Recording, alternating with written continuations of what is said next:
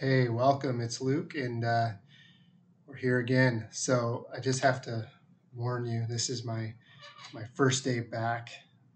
Well, back to the office, I guess, uh, since I've had COVID. So we'll see if I can get through this without hacking too much. But I want to talk today about something that was brought up a while ago, a few weeks ago.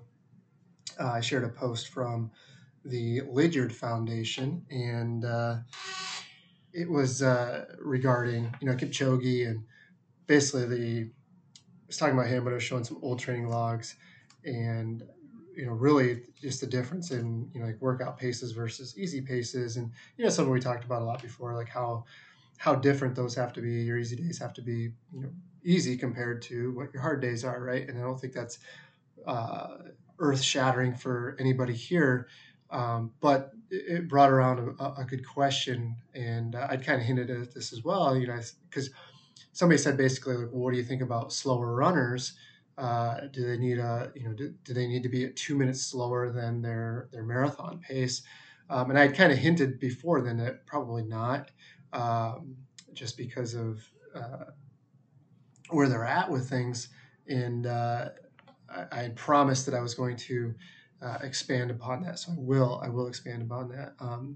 But before I do, I want to just bring up a couple things. Well, one thing really, but we do have, we've had the Facebook membership or Facebook group for free forever.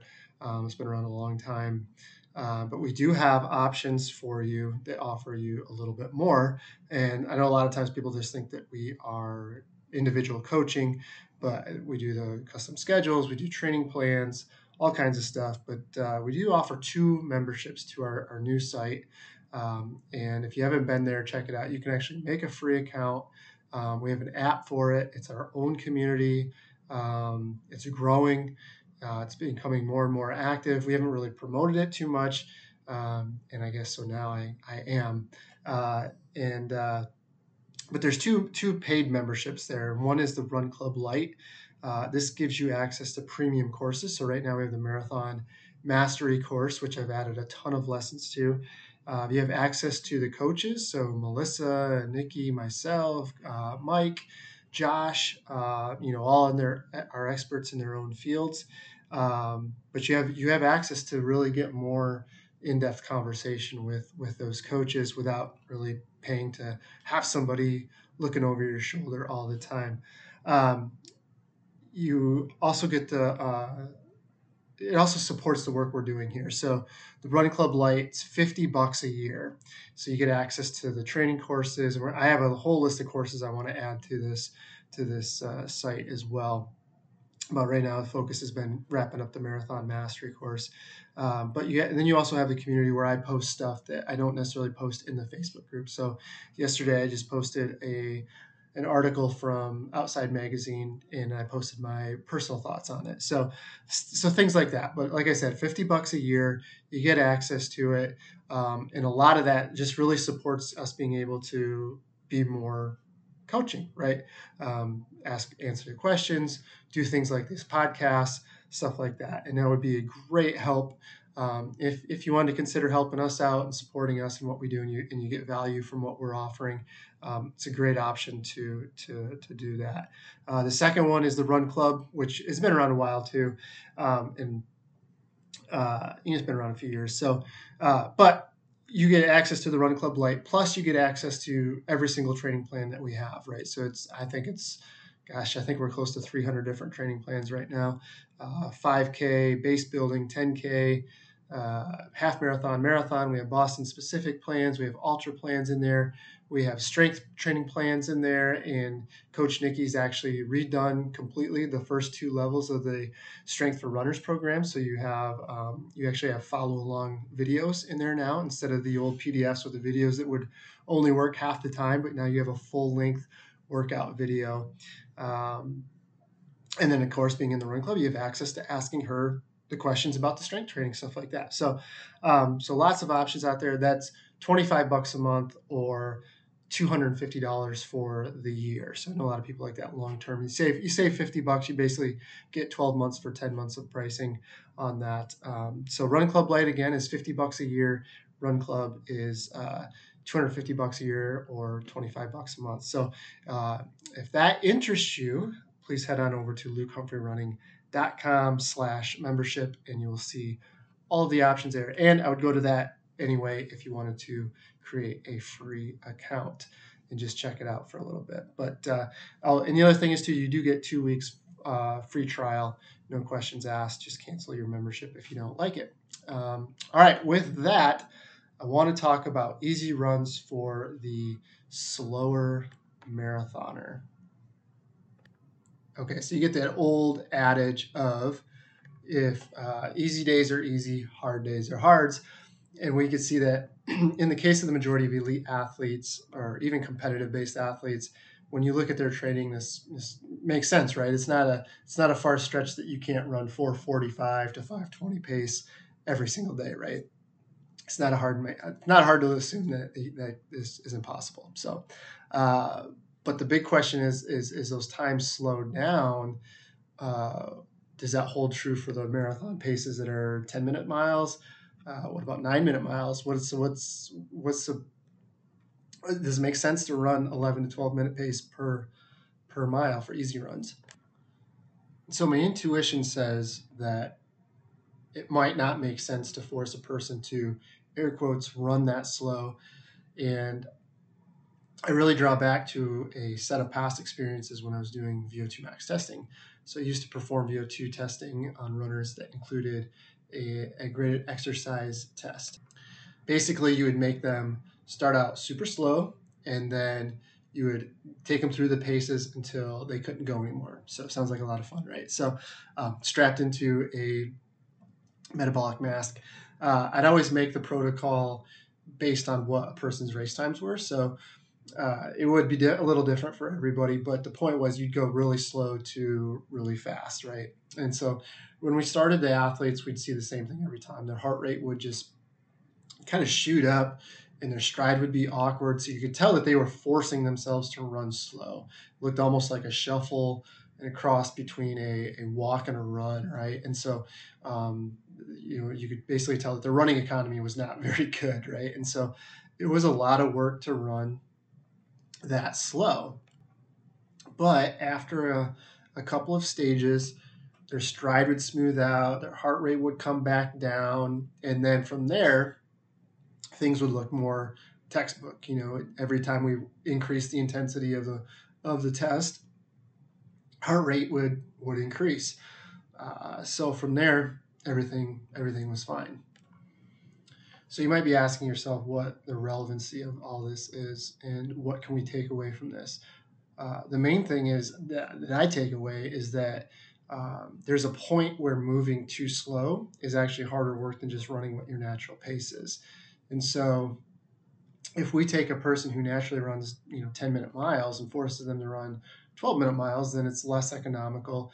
It may be more detrimental. It may actually cause injury, and it might not allow them to run as far as they normally would because it's actually forcing them to work harder.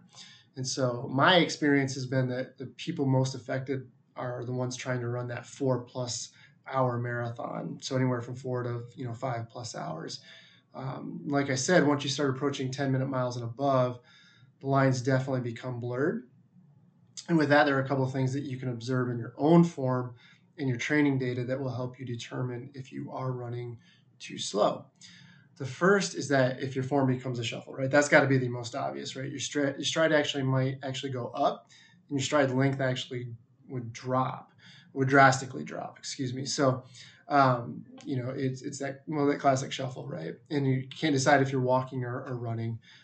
Might not be to that extreme, but you're definitely going to notice a big shift.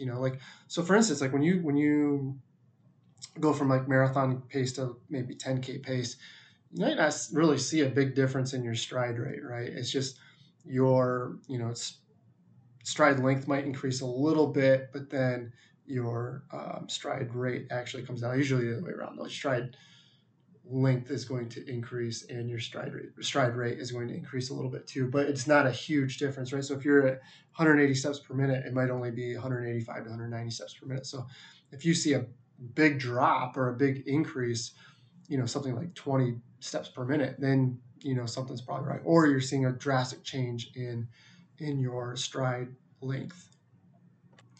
So the second thing would be your heart rate or effort. So in combination with that, really, like if you see big changes in your form, but you're also seeing big changes in heart rate or perceived effort, but you're running slower, and that doesn't make sense. It should make sense, right? Then that might be, your effort might be way too high. So what I would suggest, if you are in this position, just open up your stride a little bit.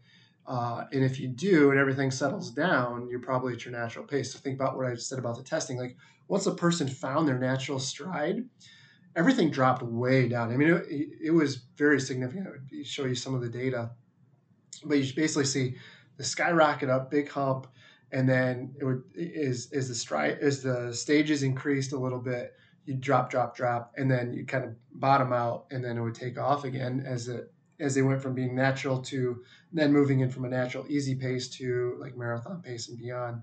You'd see that in those natural increases. But before we get ahead of ourselves, I wanna address this too, because I can tell people are already gonna be asking this question, and it kind of came up a little bit where something was saying that I was running 8:30 pace or something for their easy runs, and it just was way too slow. I would say don't use this as an excuse to run your easy days harder because it's my natural pace, coach.